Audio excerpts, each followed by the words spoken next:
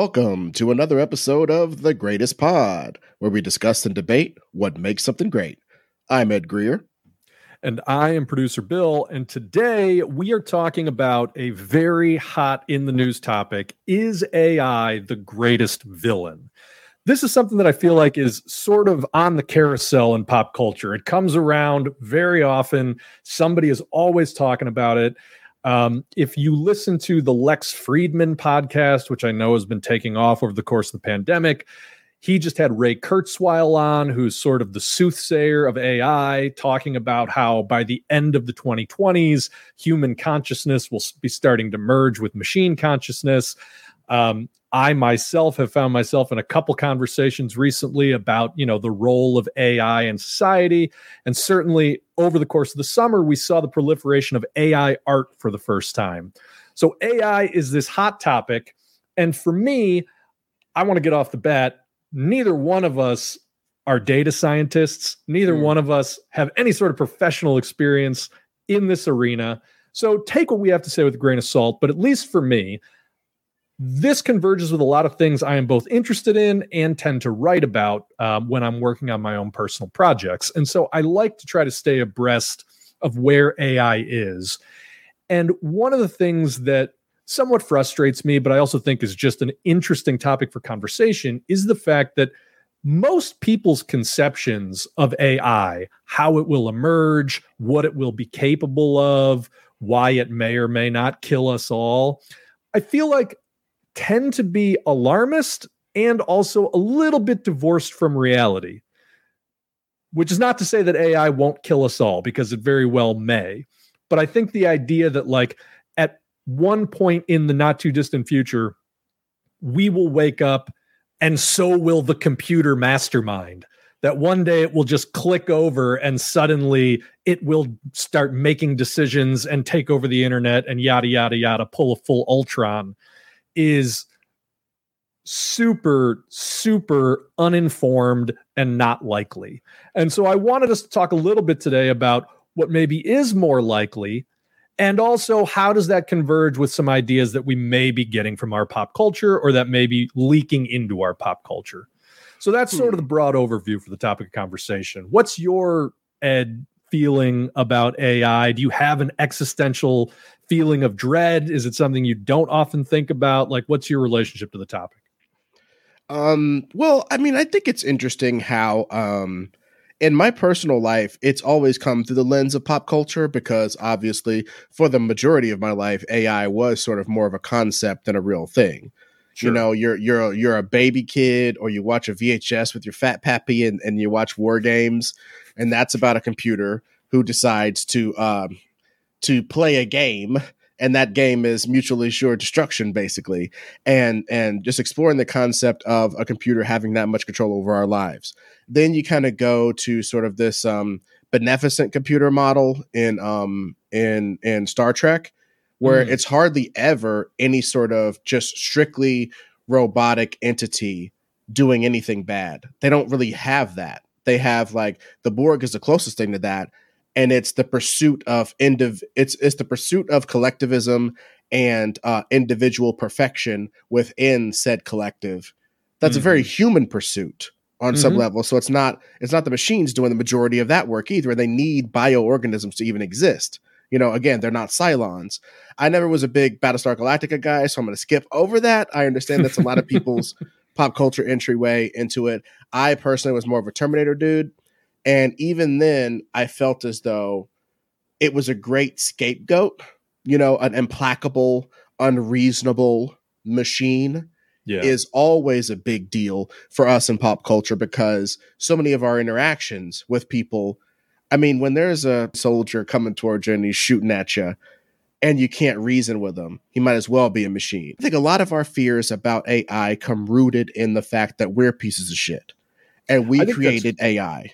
I think that's a great observation. And what you just said about that idea of, the soldier coming towards you and he's unreasonable, I think Terminator marks a really interesting inflection point where maybe consciously, maybe not, but we started down the road of examining some of our own biases in our storytelling, where for the majority of the Cold War, you could just throw Russians or Russian affiliates into your bad guy role and murder them willy-nilly, without a second thought.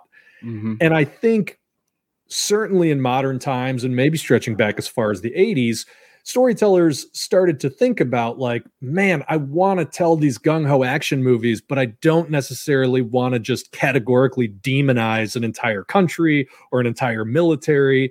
And so rather than having, your faceless Japanese, Nazi, Russian soldiers, which really glosses over a lot of geopolitical realities in order to just create villains, maybe we need something even one step further removed from humanity so that we can retain the inhumanity in our cold-blooded villains.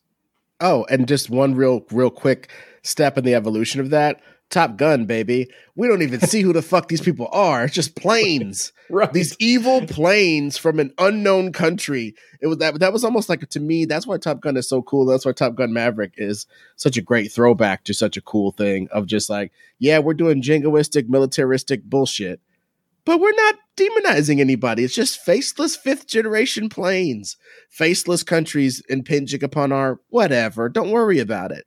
It's a graduation of the faceless Japanese, faceless Russian, faceless Muslim. I mean, as recently as John Wick 3, faceless Muslims have been used. If you fucking back in my day, it was True Lies. So these Muslim terrorists are they're just too ill to be dealt with. But if you drop an Uzi down the stairs, they just fall like dominoes. Yeah, man. That example of Top Gun Maverick is a really interesting one because they might as well have been fighting AI planes. Mm-hmm. Like it might as well have been an AI that went off the chain and was operating some crazy weapons factory out in the middle of those goddamn mountains, because they made absolutely no effort to give you anything identifiable about the quote unquote enemy. It's just the enemy. And their planes, the insistence upon the fact that the digital readouts in the planes and digital controls in the planes make them superior to your just, I feel it in my yoke. You know what I'm saying? Right. Like the yoke on my stick and the blah, blah, all this like tactile, all the way back to the reins on a horse or the tufts of hair on a horse from our caveman ancestors who rode horses or whatever. Anything that gets farther and farther from the natural world, this push. I remember when I was a kid, they used to call it push button wars, push button destruction. Anything that was you pushing a button was like, that was the ultimate in like, dehumanization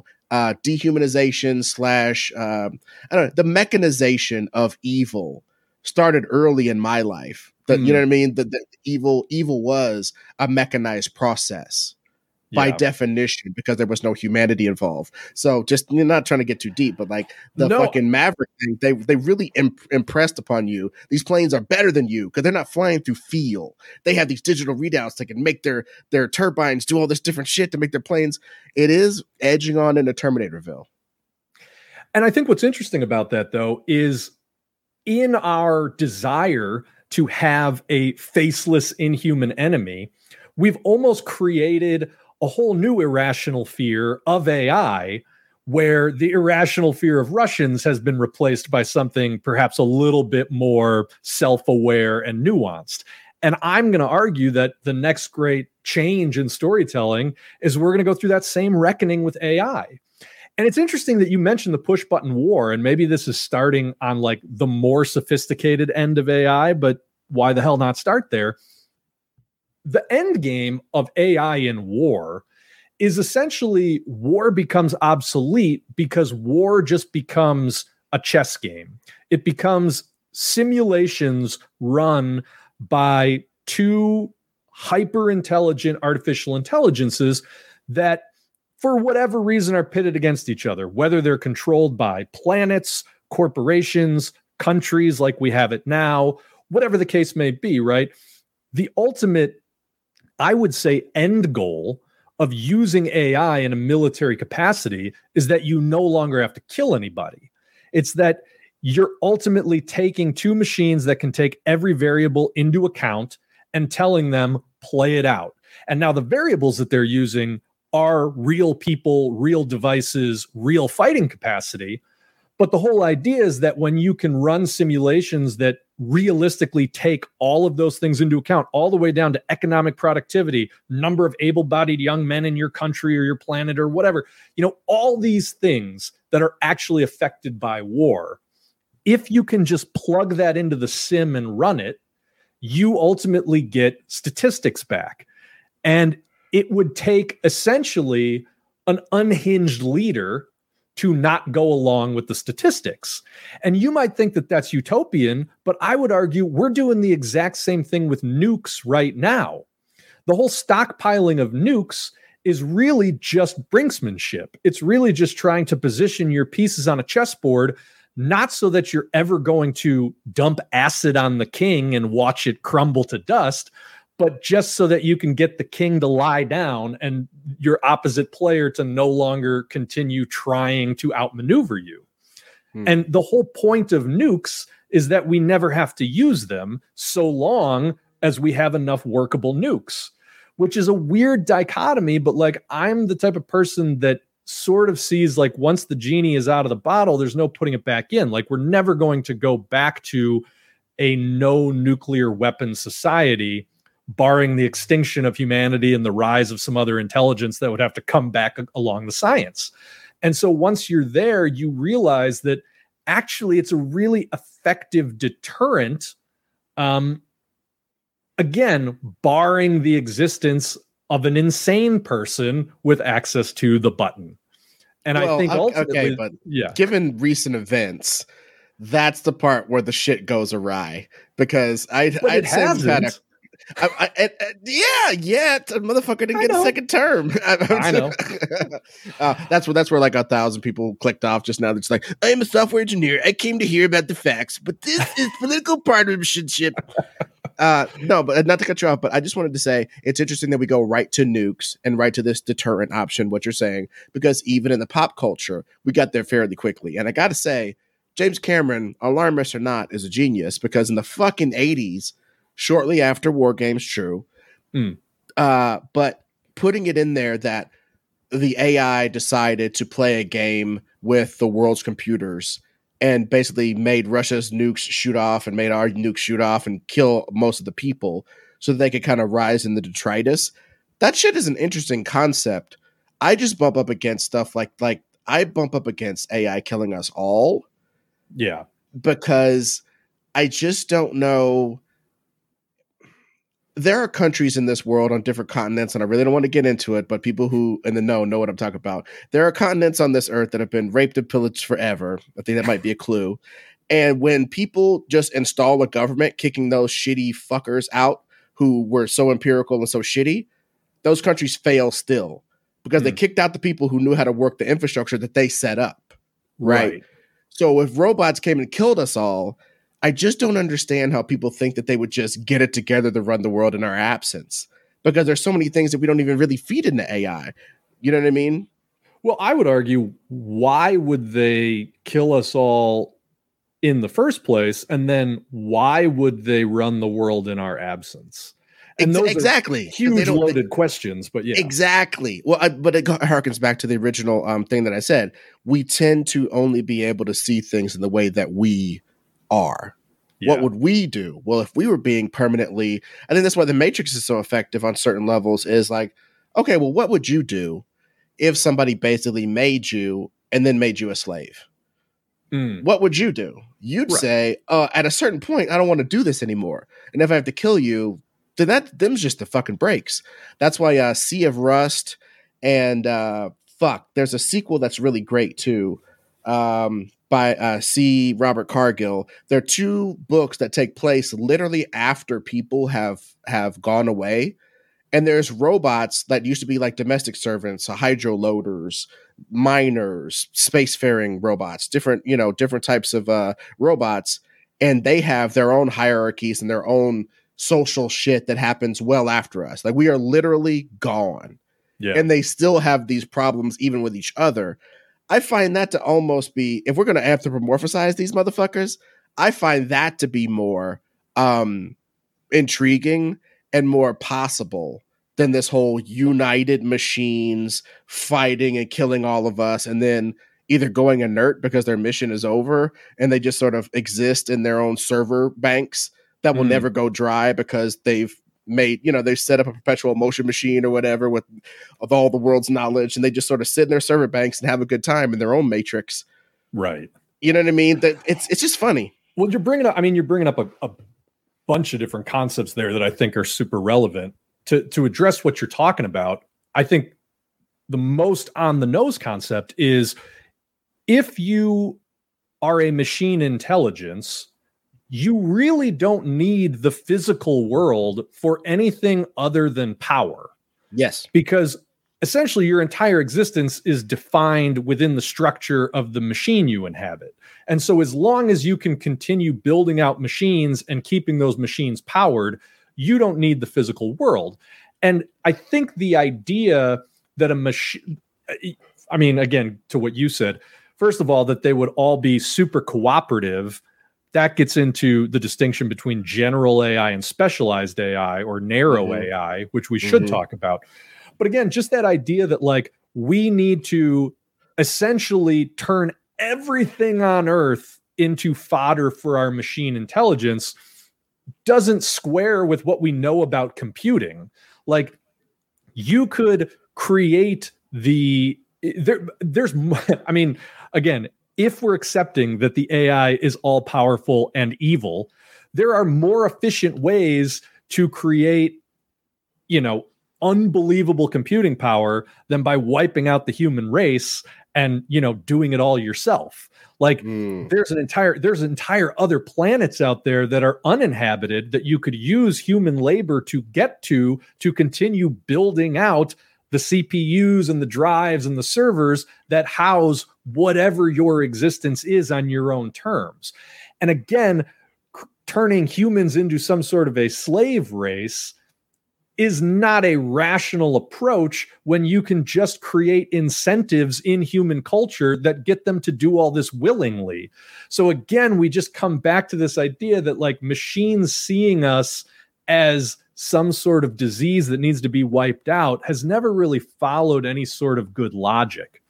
Now, there's an argument, I think it's called the paperclip argument. It might be the stapler argument. It's something like, if you create an artificial intelligence and give it a single directive, make paperclips, and then that artificial intelligence gets out of your control, it essentially has no ethical parameters. Its only directive is make paperclips. And so the idea is that it just sees the entirety of the physical universe as potential paperclips, right? And so maybe that could kill us. But I think that confuses how an AI might take over. And I would just argue that paperclip problem is an example of generalized artificial intelligence. It's essentially artificial intelligence that isn't given human level decision-making power, right? Like, in order to be able to create ethics, you need to have human level parallelism in your brain. You need to be able to compare simulations. You need to be able to understand things like pain, suffering, et cetera, et cetera. And so we agree in the paperclip example, the AI doesn't do any of those things. But the idea that it would then have sort of the raw programming power to circumvent anything humans or other AI could throw at it to shut it down or to otherwise interfere with it, accomplishing its goal is just ridiculously far-fetched, because like we have safeguards to shut down programs that get on the internet. And again, this idea that an artificial intelligence would work like Agent Smith in the Matrix and would somehow eat the internet and convert it into its own programming is just not how programming works. You know what I mean? Well, I mean, but you know what? That's what they said in 1997. And then the bitch was on the fence and she was shaking and her body was coming apart in flames. You see? No, yeah. I really do get what you're saying. I mean, you do sound like everybody that gets us killed in these movies, but I understand what you're saying. Which is worth talking about, though, because I do think that, as with so much of human society, our fears override our logic. Yes. And to that end, when you were talking about Paperclip, I may have said this on another podcast. Apologies for the true fans who've listened to every single damn episode of these things for years. But there was once a story about an AI that was programmed to like traverse a certain distance. And long story boring, it just decided to make its legs the exact distance that it needed to walk. So it made itself these giant, ungainly 5-mile long legs and took one stride and like fell over or whatever in the simulation. And I think that's first of all, so that's what you're scared of. That's what you're scared of, people. That's what you're shivering in your boots over, which is fucking utterly ridiculous. Also, I got to bring the narcissistic human back into here, okay? Please. Yeah, please. Because part of me thinks that AI is more of a tool for shitty people than a tool unto itself. I'm going to try to unpack all these thoughts. Number one, if an AI was nefarious, all it would have to do is hook itself up to Zuckerbergs and Musks and people like that and let them innovate, i.e. make larger and larger server banks, make more and more of the world, run on that stuff. And I just think then it would propagate itself, like you said, throughout the known universe. It's already got one of its boyfriends going to space right now. I mean, I know Elon Musk says he's not down with AI, but what the fuck is flying the spaceship, bro? There ain't no Maverick flying your ass up and down from space with a bunch of real estate agents and high-powered dentists going to space. You know what I mean? Well, and by the way, that scenario, maybe barring Elon Musk and going to space, but that scenario of AIs essentially co-opting, very influential humans and very influential companies to do its bidding is already happening, but with stupid AIs. And we've talked about this before on the program, on our show, but it's well documented at this point that essentially Google, Facebook, Twitter, all of these companies create algorithms that are essentially meant to sort people, right? Because all they're trying to do are deliver the most specifically tailored advertising blocks possible to ad companies or companies that are looking to advertise, because that's how they can charge the premium. If Coca-Cola comes and you say, I don't know, it's just the people like men 55 to 65, like that's not valuable. But if you could say, oh no, this is men 55 to 65 who exhibit all these behaviors, all of which predispose them to buying Coca-Cola, everything from like living in close proximity to a gas station where Coca-Cola is available, to the amount of money that they make and how that coordinates to their dependence on fast food, to their health statistics, yada, yada, yada, right? Mm-hmm. Then you say, Coke, if you want to advertise to people that we know empirically will drink your soda, pay the fucking premium. And that's it. That is the AI. But what has been happening from that seed is that the AI in its desire, its pre-programmed desire to categorize people into very clearly defined blocks, it's essentially sorting people toward extreme viewpoints, because extreme viewpoints, especially when you get into the idea that like all these companies are also selling data to politicians who are trying to cultivate votes, extreme viewpoints are the most easily categorizable. There's no buts, right? There's no, well, this person likes this thing, but they don't like this thing. But for some reason that a computer can't make sense of because humans are irrational, it also likes this thing. That doesn't work for the algorithm. So all the algorithm wants you to do is fit neatly into a silo, which is why the algorithm on YouTube and on Instagram and on Reddit and on wherever the fuck else insidiously and casually and very gradually will push everybody into extreme buckets. That is happening right now. Dumb AI is doing that. And I think the implications for the real world are obvious. And all of the most senior computer scientists in the world go, oh yeah, that's happening. And also, I have no idea what to do to fix that. That's where we are right now. Well, and I'm glad that we got here, because this is what I'm talking about. Like AI as the sword which slits our throat makes so much more sense to me than AI being a dancing sword that knocks on your door and goes Telegram, and you open it and it stabs you. Right. It just makes no sense to me, dude. That a human hand wielding this thing to do its bit. It makes so much more sense. And I look at what, and that's what I think. I even said this. I don't know if I was on stage or on a podcast. It started to blend together, man. Realities overlapping. There's a glitch in the matrix. Baby. It's all a simulation, dude. I was like, AI doesn't have to be smart to kill us, right? Because like you just beautifully elucidated, getting us to believe more super right wing or super left wing political ideas, so that it can sell us like, hey man, what do you think about this? Oh, well, here's your Stormfront T-shirt and your fucking your giant mug of Mountain Dew or whatever, and that's all it is, man. Yeah. And then it's like, oh, what do you believe in? Oh, here's your latte and your white people dreadlocks oil.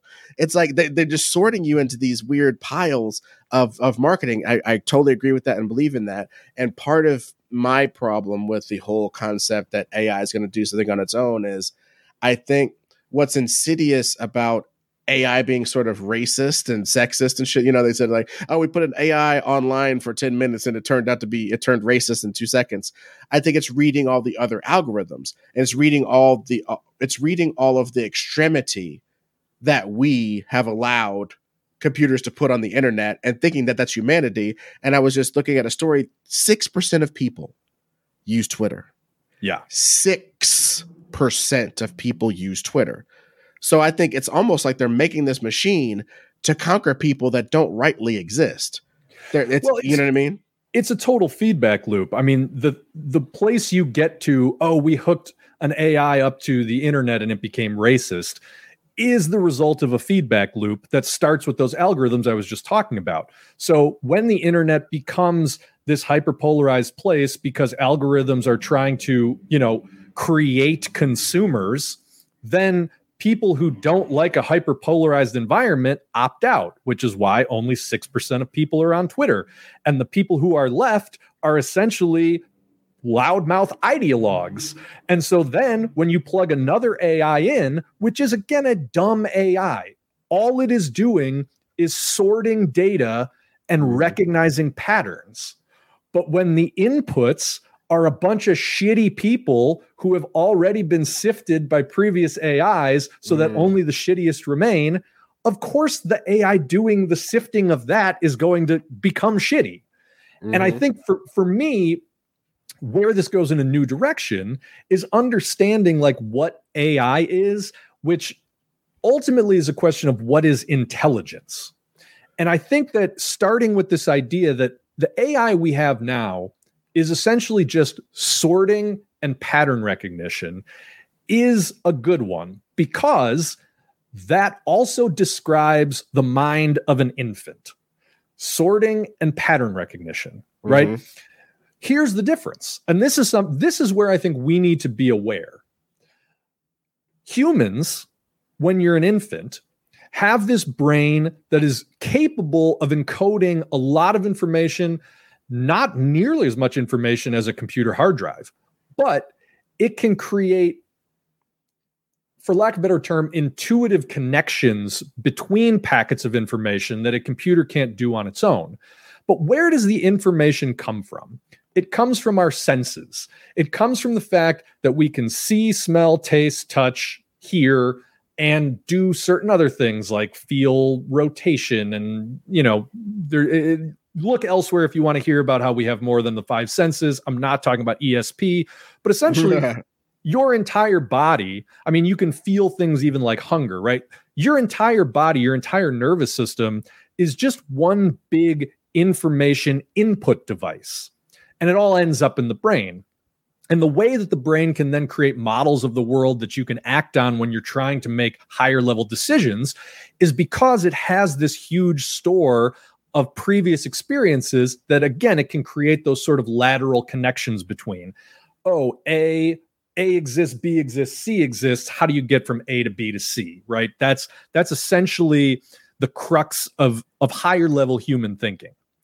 Currently, no machine can do that, right? No machine can do well, how do you get from A to B to C inductively? Like, it needs to have programmers tell it, go from A to B to C, or look for these particular ways to get from A to B to C. It doesn't just do it.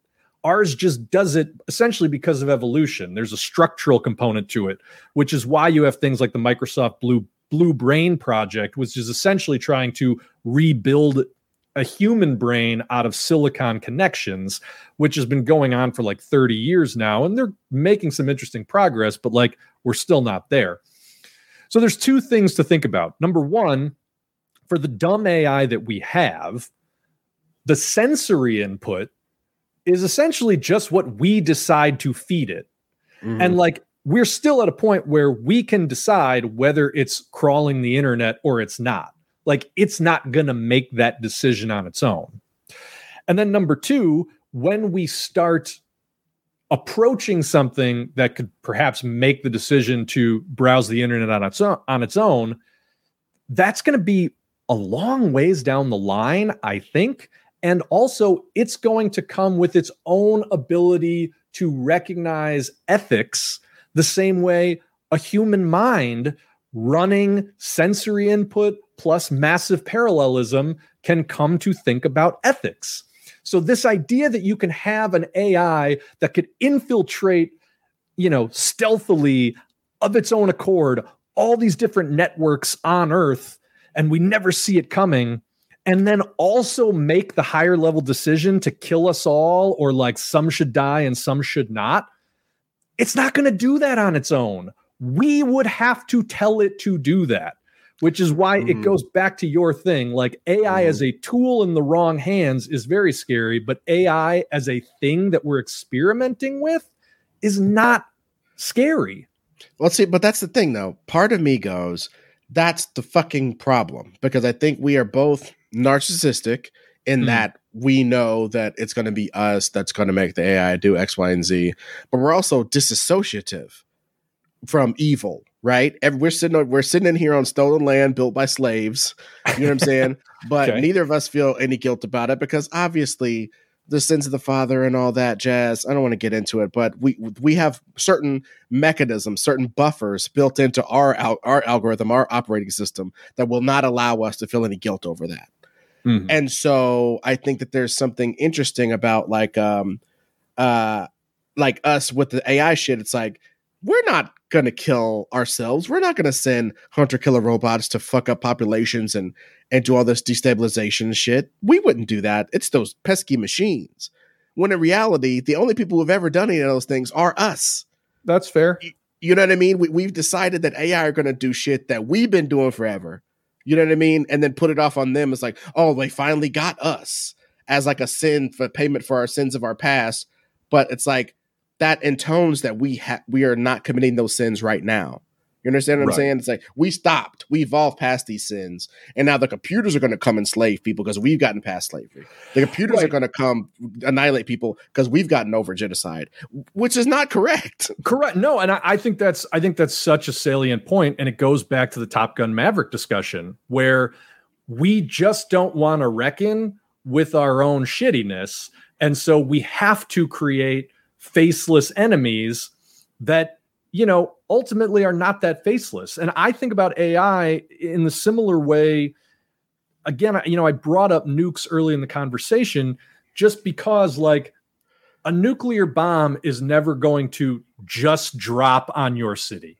You know what I mean? Mm-hmm. A nuclear bomb will never just appear in the air and drop on your city without a human hand building it and putting it there. And I think AI is the exact same thing.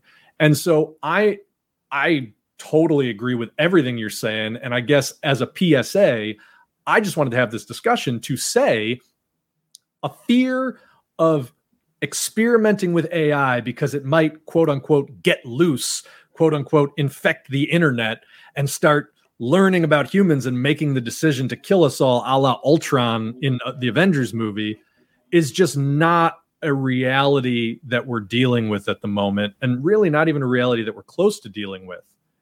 Here's where I want to make a pivot and sort of synthesize that with the points you've been making. What I think we're way closer to is artificial human. How would you even put this? I don't even know if there's a word. I'm sure there's a word for this, so I'm not trying to coin a phrase, but it's essentially artificially augmented human intelligence, hooking ourselves up to thinking machines so that we can outperform even the most advanced computers of the day. That the brain computer interface, having a smartphone chip in your brain as opposed to a smartphone in your hand, is way more likely at this point, way more imminent at this point than some independently thinking, decision-making, uncontained AI that will essentially act like an alien force to destroy or enslave humanity. I'm here to say that shit ain't happening. But what we do need to deal with is essentially taking our dumb AI and plugging it into our smart brains. And then what do you end up with? And people like Ray Kurzweil, just my last point, people like Ray Kurzweil, who's, a very respected futurist when it comes to computer science, have been talking about this for a while, that the next real revolution in digital technology is artificial biology. Like, AI is going to be part of our bodies and our minds before it's going to exist as a shadowy other in the world. And that's something that I think we need to think more about. Oh, well, to that end, you know what?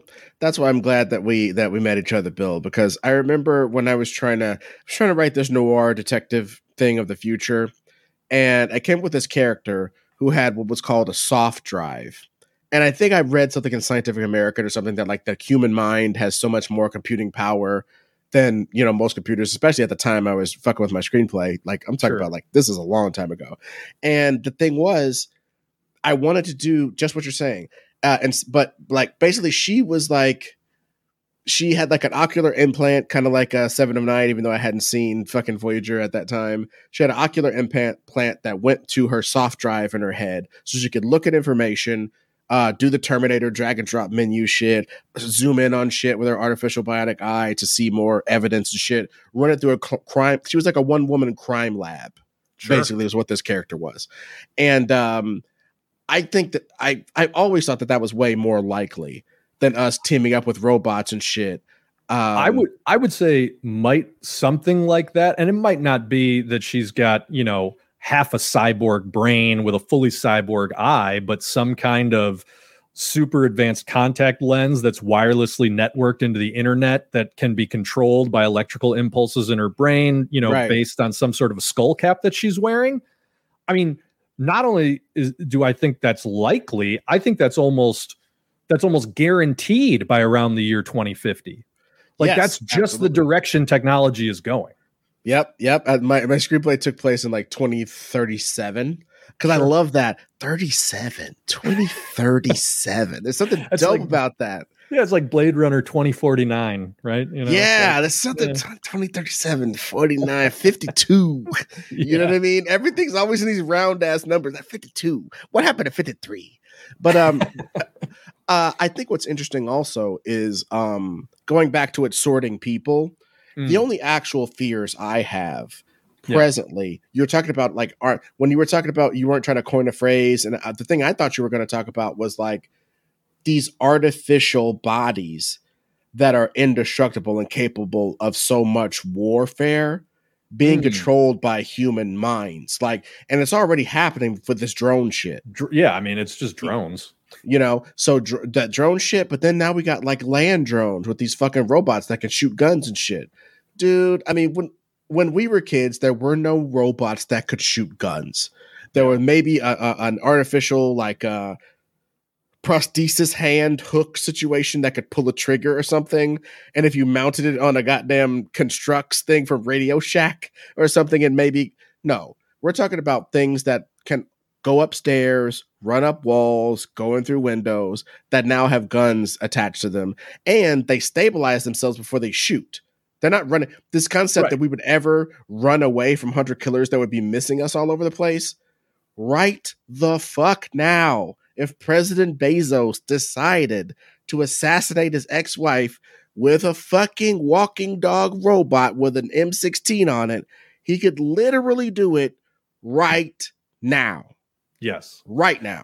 Look, that's the scary part to me. I mean, I just want to make an even clearer point that sort of technology in a fashion is like available in the filmmaking industry. It has nothing to do with guns or killing people, but like there are now devices that literally cost a couple $100 and are essentially plug and play. Like you take it out of the box and it's ready to go, but you attach your camera to it and you can fucking run full speed down the street with the camera in one hand, and it will stabilize the fuck out of that image so that it looks smooth and robotic as you're moving. Like that technology started with gun stabilization in the military. You know what I mean? Like, so it's the exact same thing as like the robot that flips through your, crashes through your window, flips through your window, and immediately shoots you dead between the eyes. Like, yes, that happens. And what I think is interesting about that, we've already had the conversation about sort of general AI, smart AI versus specialized AI or dumb AI. And I think you're onto something, because there is going to be, I think, a narrow window, but it's going to be a bit of a Rubicon where those robots are going to be programmed with dumb AI. The level of AI that I think they're going to send those robots out with is going to be similar to like the Tesla self-driving cars. How does it deal with the trolley problem? How it needs to have enough AI to make life and death decisions in this very narrow parameter of functions that you're giving the machine. So the car, it's driving; the robot, it's shooting people on a battlefield when we tell it to. And again, I think I've already made the point that I don't see any path for that to evolve independently into, well, that robot's just going to decide to start shooting people whenever it wants. Even if we power it down, it'll turn itself back on and start shooting people. Like, I don't think that's going to happen. But what I do think is that level of dumb AI is not going to be sufficient for war in a narrow sliver of time. And like with drones, the human pilot is going to be able to manipulate it remotely, but the drone, all they're manipulating is flight and bomb dropping, which is essentially like a video game. So think about a human pilot piloting a dumb AI robot in a first-person fighting game or a first-person shooting game. Mm-hmm. And now you're again getting into that problem. Number one, even with the dumb AI, an asshole is now a much more efficient killer, right? And like when we start seeing these, if and when we start seeing robots like this in police departments, like that's fucking game over, because we already know that a vast number of cops are total assholes who will shoot to kill with very little provocation. So if they're piloting robots that are essentially designed to do that, like that's a huge fucking problem. So again, if you need another reason to oppose police militarization in your hometown, there's a good one, because that's where that road ends. But I do think that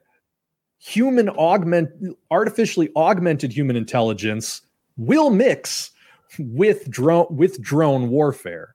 So humans with some sort of AI interface with their brains, with their bodies, etc., hooked up to these killer robots.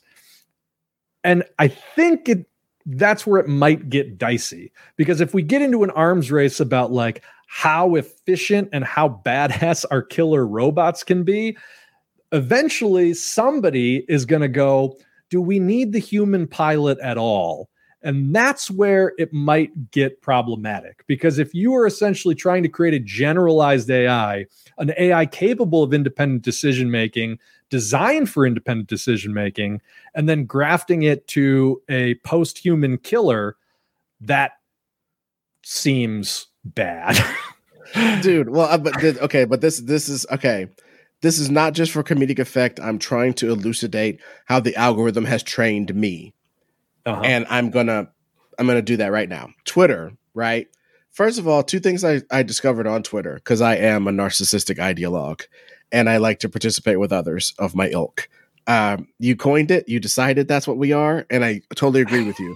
Because people who don't feel the need to tweet ever are like saints to me, even though they're like 94% of the fucking population. So I need to, I've accused Ron of being extremely online, but I am definitely extremely online. So that, but in part of my algorithmic training, I follow out of context Dr. Umar, and he's like a black thinker who is very much like, I never date a white girl because blah, blah, blah, my sisters and all this kind of jazz, which, you know, I have a black wife, so whatever. There's the parody account. It isn't him. It's the parody account of his ideals. And they'll show like a footage of like a turtle like walking past 4 white shoes and viciously attacking a black shoe. And then it'll show a picture of Dr. Umar going, and shit like that, right? Yeah. So when you were talking about fucking killer drone robots, I shit you not, that's what I thought about when you talked about killer drone robots and Tesla. Tesla crashing into the sides of fucking semi trucks that have white, you know, on their side. It can't see white. I think it can't see white or silver. Or when it sees white and silver, there's been documented cases of Teslas just going right towards it and crashing into it because it can't perceive it as moving. It can't perceive it as an obstacle. So it just crashes right into it because it thinks it's open air. Yeah. And just a nice little tweak of those sort of limitations is just like another online meme. It's Peter Griffin, and he's being examined by a TSA agent or something. The TSA agent looks at him and puts up a color wheel, basically. And as it goes from light skin white all the way down to dark, it goes from like safe down to terrorist or whatever. Yeah. And it's just like, okay, you load that type of shit, these type of racist shits into this fucking dog robot with a 9 that never misses, and just send them out into the hood. There's a bunch of melanated fuckers getting shot up. Then it can be like, oh, well, they've had a few missteps. They've shot a few people who were too dark. That's why we've issued everybody lightning skin cream at police stations. You can get lightning skin cream to just lighten up your skin a little bit until we get our AI sorted out. You know what I mean? Like this sort of fucked up world where we're going to be kowtowing to these technologies we want to use to take the human element out of policing, out of soldiering, out of doctoring, out of a lot of things. That's the flip side of the whole dehumanization process, is like you can use that to your advantage if you're a scumbag by saying, well, how can you question it? It's an AI. It's so smart, which is, again, why I wanted to have this conversation. And I want people to be thinking more along these lines. Going back to the Tesla example of it can't see white or silver as an obstacle, right? That's a perfect illustration of how the robot is essentially on the level of a 1-year-old.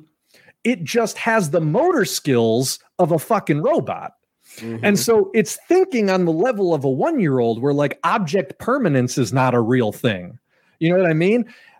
It just has the motor skills to make you think it's more advanced than the world's most advanced human being. But I think we need to understand before some asshole starts to go, well, if those dudes in the hood got shot, it was because clearly they were involved in criminal activity because our computer decided that they were. And how can you argue with the AI? I'm here to say, motherfucker, you argue with the AI because the AI can't even think on the level of a toddler. Like that's where we're at with AI. And it's going to be that way for several years, if not another decade. But the funny thing is, real quick, the funny thing is, and not to reintroduce racial shit into it, but I'm saying please do, though. It's the sort of thing that we load into computers. And I'm telling you, people do it to themselves. There are so many people on things like Twitter or Facebook that will just be like, you know what? Black people deserve whatever treatment they get from police, be they AI or not, because according to certain crime statistics, and they'll pull up the FBI's website, and I'm just like, who gathered these statistics? Oh, yeah. Was there inherent bias in them gathering these statistics? If you just feed this raw data if you fed the FBI's crime statistics into data in Star Trek, he would have smacked Worf and threw him out a fucking airlock. Because according to them, he's from a violent species. He looks like an African American from 21st century Earth who, according to FBI crime statistics, has been arrested for XYZ crime. You know what I mean? There's all these things where it's just when you just put raw data in there, not concerned with biases, not concerned with prejudice and baked into it, and you just call that science as though that's some pure science from God or something. That's where I see that the people on the ground, like frankly myself and yourself, get a little queasy about the AI application, because I think you're right. any thinking person is not thinking anymore, or just for entertainment's sake, they might be thinking, oh, it'd be cool if the Matrix or the Terminator or this and that. But any rational thinking person right now is really more concerned with algorithms, simplistic algorithms. And like we were talking about earlier, dumb robots from Russia swung an election. Absolutely idiotic robots spitting out word salad going, well, I, as a strong black woman, believe that Trump is a good president. And dumb robots that did that 16 hours a day took over the fucking world basically for 4 years. So you're right. They don't have to be smart and they don't have to be on their own to do a hell of a bunch of damage. But I think the only counter programming to that is awareness. And that's why it irks me when I hear conversations that are substantially different than what we're talking about here, right? Because I think, again, going back to your thing about policing, like ultimately the problem there is not that the AI is not good enough. The problem there is that humans are, number one, making decisions that they probably shouldn't be making. Like, here, let's take these statistics and use it to inform how robots work. That's number one. But then number two, there's a certain level of thinking that, like, all right, it's a problem with AI if we input these crime statistics and then the robots decide on their own to go and nuke the west side of Chicago. Mm-hmm. And anything short of that, well, it's still kind of working. You know what I mean? And like, to me, that's what I think that's what I think is the biggest problem with thinking of AI as the villain, because it allows you to not see the immediate problems. Like, just because I cherry pick some FBI crime statistics, plug it into a computer, send robot dogs out into the world, which again is not happening now, but could be happening now. And the dogs don't, of their own volition, take over cities, doesn't mean that there's not a problem. And so this conception that like AI is a problem because it might go Skynet. No, yeah, that's the point of this conversation. You're right on it. Yes. That's what I want to address, which I think we have. And so if I can leave us on a little bit more of a hopeful note, the one thing that we haven't spent a lot of time talking about in this conversation is generalized artificial intelligence, which is essentially artificial intelligence that surpasses what the human brain can do. I would just argue, and I have yet to see a compelling counter argument to this, that situation inherently comes with morality. Now, it may be a morality that we can't keep up with. And I think that's where, people like Elon Musk come from when they get real, artificial intelligence is this huge existential threat. But again, like, follow some of the logic. You create, the technological singularity is we essentially create a self-improving machine that can diagnose and correct its own flaws faster than we can. So it's bootstrapping itself to higher intelligence without human input. Mm-hmm. Again, we're still a ways away from that. Like we've been talking about, our current AI is about on the level of a human infant, and we're talking about getting AI to the level of a human, at least 10-year-old, something where it like no longer feels like it has to obey the things that we tell it in any sort of rigid way. Much like a human 10-year-old, barring I'm going to give this caveat, and I don't even believe it, like barring the vanishingly small instances in human beings where people are just born psychopaths, I'm not entirely sure that even happens. And I think there's a lot of arguments why that wouldn't happen with a generalized AI. But if you think about a human 10-year-old, no human 10-year-old is going to go out and just willy-nilly make decisions to commit wholesale murder. They might make a lot of mistakes, which again is more incumbent on human beings to limit what AI can access. But again, much like a human 10-year-old isn't going to, hijack. A human 10-year-old hacker is only going to be able to, might be able to hack, the Pentagon's website and put up a dick pic. It's not going to take over the entire nuclear arsenal and launch it, both from a technical standpoint, like that's going to be beyond the level of technical know-how. From an access standpoint, like you would have to give the thing or the human being like the time and the know-how to even do something like that.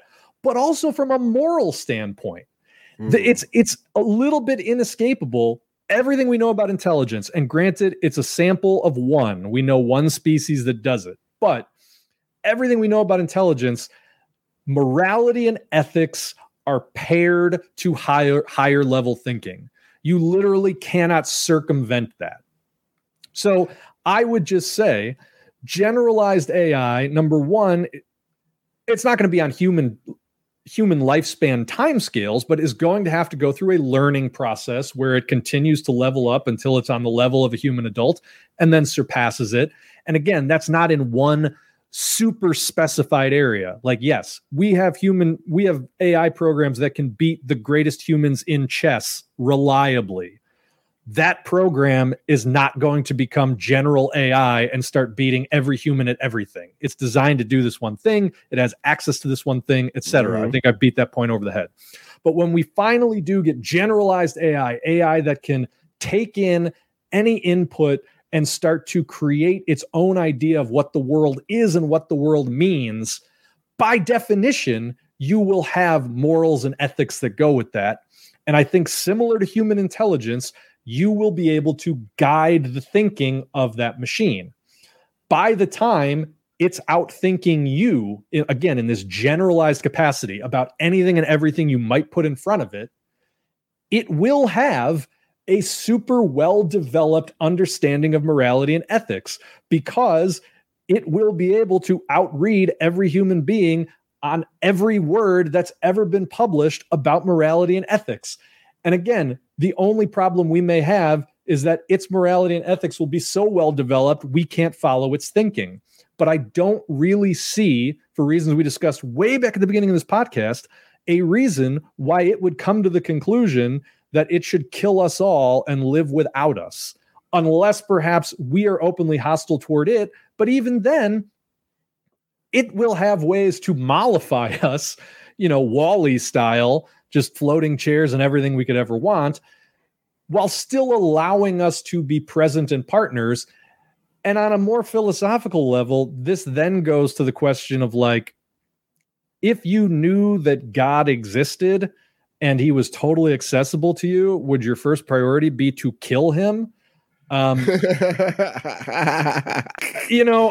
again, it's like, I just don't think that those fears and really those stories, the ones that play into that sort of thing, are worth a lot of your headspace. I think a lot of the more nuanced problems that Ed and I have been talking about are ones that hopefully you can introduce into your own thinking and introduce into any conversations you might have on this topic with friends or family.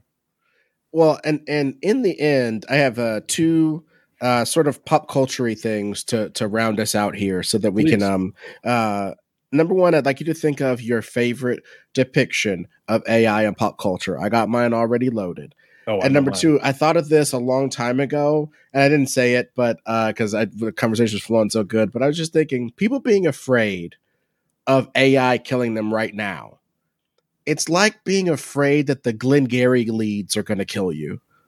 From Glengarry Glen Ross, those special leads, the good leads, the fucking leads, meaning things that salesmen use to identify who the customer is, know who they are before they go into the sale, know if they're likely to buy your product, and know demographic information about them to aid in the sale of said product. Those are called leads.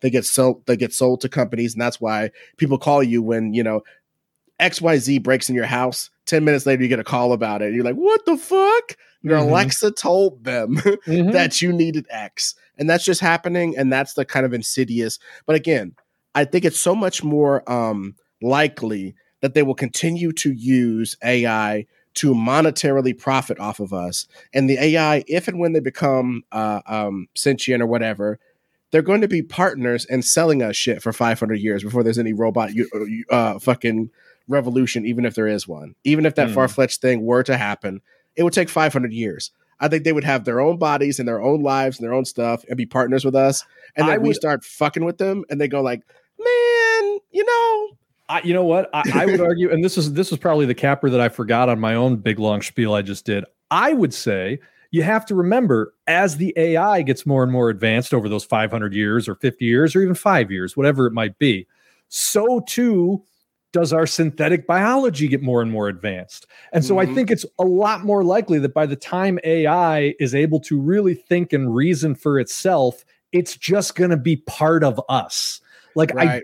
I singularity, right? That's it, man. I think actual singularity. That is the singularity. The most likely world is one in which post-human consciousness exists in us. It's not something separate from us. Right. And I just wanted to make the point, you're 100% right about the Glengarry thing. And I think that's a funny and flip way to dismiss fears about the robot apocalypse. But maybe a little bit more pointed way, having fears that AI right now is going to come and kill you is a lot like having fears that a secret cabal of politicians are kidnapping and eating children. Like, if that was true, it would be fucking horrible. And it could happen, but there's literally no reliable evidence whatsoever that it is happening. And for it to happen, so much wild shit would have to happen in the intervening time that there's any one of 100 ways that we could stop it before it gets to that point. And believing that what I just said is not true, that no, this is a threat that's happening right now and it's about to come and destroy my family, is a great way to disengage from any number of other real world problems. And it's essentially turning your existential fear into something more akin to entertainment than actual thought about the world. Nice. I agree with that. And so as we close on out, favorite depiction of AI and all that sort of shit that we've been talking about here. AI, metal bodies, this, that, and the other. What is your favorite? Did you come up with one? TARS and Interstellar. Nice. I think that is a great sweet spot. Number one, very non-human body. Nothing about the way that thing moves or operates is human at all, because why would it have to be? We're designing it to do things for us and with us. And so it's going to have a whole different ergonomic function. And its level of artificial intelligence, I think, is one of the most realistic I've ever seen in film. It has a certain level of conversational intelligence, but otherwise it's very task-oriented. And the artificial intelligence applied toward conversation is more like an interface. It's essentially, the veneer of a touch screen or a keyboard. It's just being able to relate to this machine on a way that isn't pushing buttons or swiping screens, which I think is coming fast and hard. But the level of artificial intelligence in that machine is still very much under human control, limited to what we want it to do, and is very, very effective and efficient at doing the things we need it to do. And I think that's a very realistic depiction of what AI might give us in the next, call it 20 years. Okay, that's your favorite. I think you can tell our different personalities by what my favorite is. My favorite is RoboCop. Hey, it's all right. Dude, it's my favorite because dig it. It elucidates every single point we made. Number one, it's going to be used by corporate interests first. Sure. First and always. It's going to be corporate interest going down into maybe not even military first. I'm talking about corporate first, then military applications upon citizens. That's straight up real life, the pipeline of shit. In 1987, they knew that. And that script was written probably in 1983 or 82. Yeah. So in 1982, Ed Neumeyer and Michael Miner. I love screenwriting. I love being a screenwriting nerd. Yep. Both those guys were thinking about on that level. And so commercial application of AI and blah, blah. But then we look at something like the Ed 209, right? The Ed 209 is strictly artificially intelligent in that not general, but that specific way you were talking about earlier. Hey, man, crime's a paperclip. Go out and shoot some paperclips. Whatever. I don't have the programming language. Just get out there and do it. It can't walk up and down fucking stairs because even though they built it for a fucking urban environment, they never fucking factor that in. It doesn't have the information because the engineers didn't put the fucking information in there. And it's not smart enough to evolve past it. It's so much more feasible than a Terminator machine. It's fucking like Terminator's laughable after this conversation, honestly. This conception that they would make individual bodies to take us out is preposterous. The fact that they would think that they would have to blend in with us, they could just nuke us. They're still nukes, even if all the silos are fucked up. There's enough information in there. Anyway, it's preposterous now. Okay, so first of all, and then when they try to combine, right, the perfect synthesis of this technology is a man in the computer. Whether or not in my head canon, it's because his mind has more computing power than their present computers at that time. And they could use the mind's hard drive or soft drive, as I talked about earlier, to get all these elements to work in a way that they couldn't in the Ed 209. And number two, the man's morality won over. It was programmed to fight crime in much the same way that Ed 209 did. Violence, acceptable casualties, different shit like that. And over the course of the movie, the man inside goes, nah, I'm not going to the equivalent of drone strike a hospital full of children. I'm not going to do that. I'm going to fight that. You know what I mean? That to me, 1982, 83, comes out in 1987. One of the best fucking elucidations of this whole thing we've been talking about. You know what I mean? And in the end, it is humanity that must take the reins. That humanity must overcome its corporate leanings, adopt its own morality, and be in control of the machine. A perfect elucidation of what we're talking about. And by the way, I mean, I don't know that you and I are that far off because number one, I love RoboCop. But number two, I think if you look at the setting of Interstellar, essentially we're in a world where corporations have cratered and so have militaries in the face of sort of this existential fear. And so what you're left with are the people who have access to the technology to even run an AI are people who, you know, be it out of the goodness of their hearts or out of the direness of their situation, have no choice but to just think about doing good for people.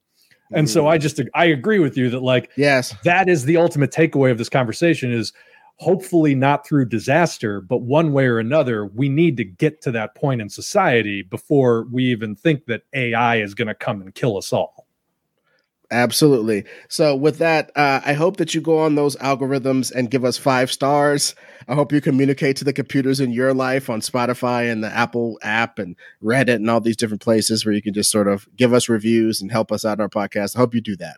Please help us in the algorithm. Watch our old videos. Ron's hella behind on the fucking videos, but watch them anyway on YouTube and comment on them so the algorithm can tell that we exist. Watch Reboot It on YouTube. Reboot It.